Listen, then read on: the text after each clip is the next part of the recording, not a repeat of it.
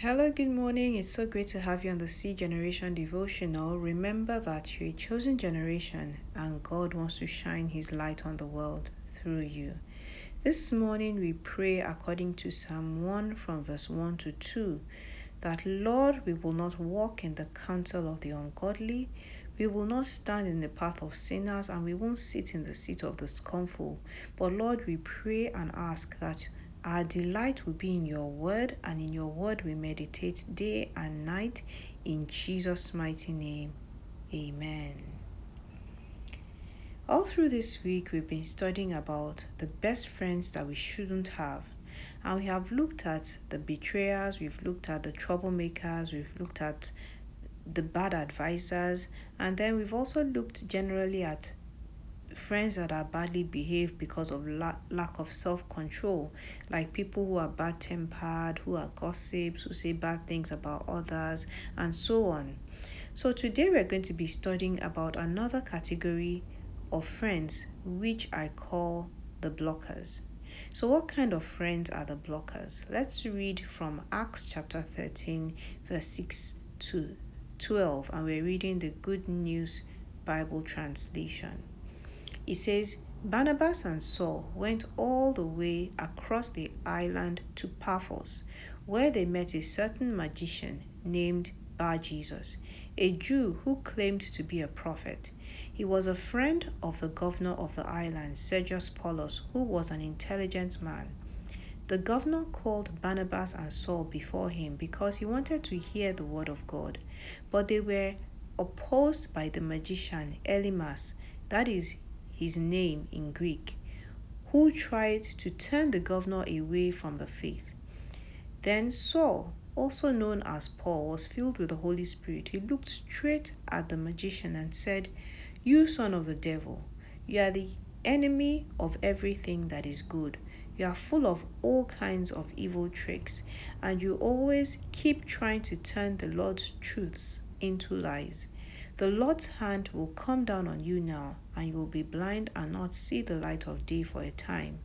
At once Elymas felt a dark mist cover his eyes, and he walked around trying to find someone to lead him by the hand. When the governor saw what had happened, he believed, for he was greatly amazed at the teaching about the Lord. So this passage tells us about Paul and Barnabas as they went about preaching the gospel. And they went to the island of Paphos, where they met a magician called Bar-Jesus, who was a friend of the governor of the island of Paphos. And he tried to prevent the governor from listening to Paul and Barnabas and accepting Jesus. And Saul saw through all his tricks and rebuked him. And at the end of the day, the governor believed in Jesus Christ. And there are so many friends like this today. There are people who refuse to develop their own relationship with God, and then they also try to block you from building a relationship with God. They will try to distract you, they will tease and make fun of you, and they will draw you away from anything that will help you draw close to God. When you decide to accept Jesus and take your relationship with God seriously, they're the ones who will make derogatory comments and tell you that you can't last as a born-again Christian.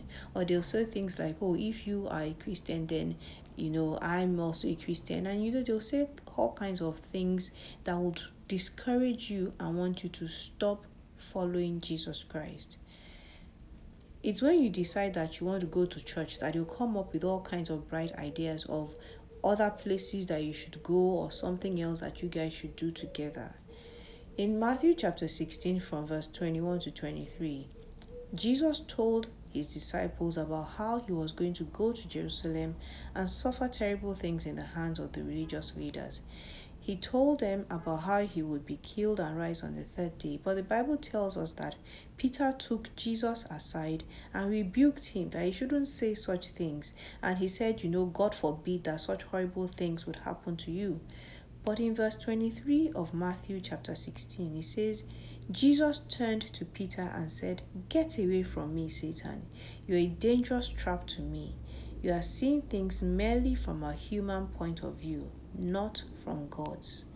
So Jesus resisted Peter because Peter was trying to distract him from fulfilling God's purpose for his life. And that is how we need to treat friends that want to distract us from knowing and following God.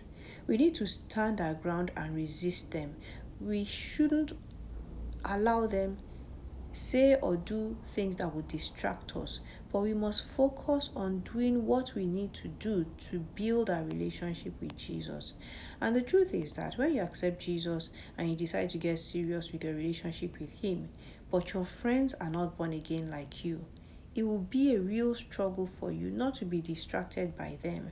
And if you want to be successful in your relationship with Jesus, the wisest thing to do would be to find new friends who share your faith and who have the same desire to know God as you do. So my prayer today is that the Lord will uproot every friendship that wants to distract you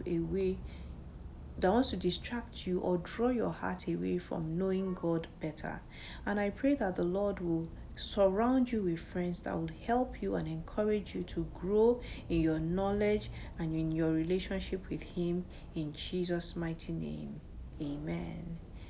I hope you've been blessed by this week's devotional, and if you have any comments or questions, please send a DM to C Generation Devotional on Instagram. God bless you. Have a wonderful weekend, and we'll continue our study next week.